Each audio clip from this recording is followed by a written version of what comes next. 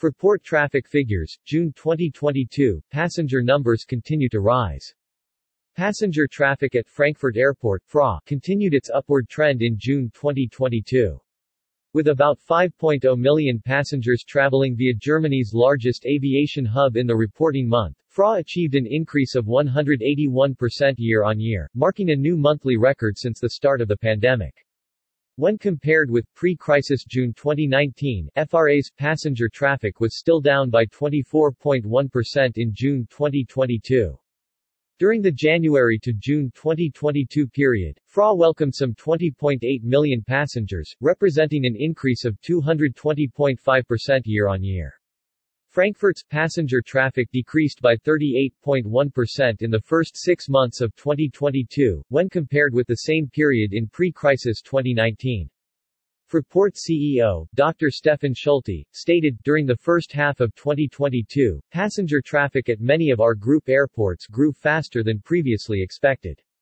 We are pleased that people are eager to travel again. In Frankfurt, passenger numbers surged by more than 135% in June compared to February this year.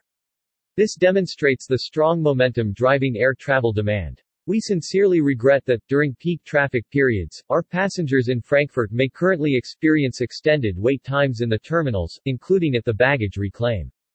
We are working hard with all our partners to ensure that, in the medium term, we can again provide the quality standards expected by our passengers. Cargo traffic in Frankfurt continued to slow in June 2022, dipping by 11.8% year-on-year. The main factors behind this decline included airspace restrictions related to the war in Ukraine and the extensive anti-COVID measures in China. Aircraft movements climbed by 79.3% year-on-year to 35,883 takeoffs and landings in June 2022.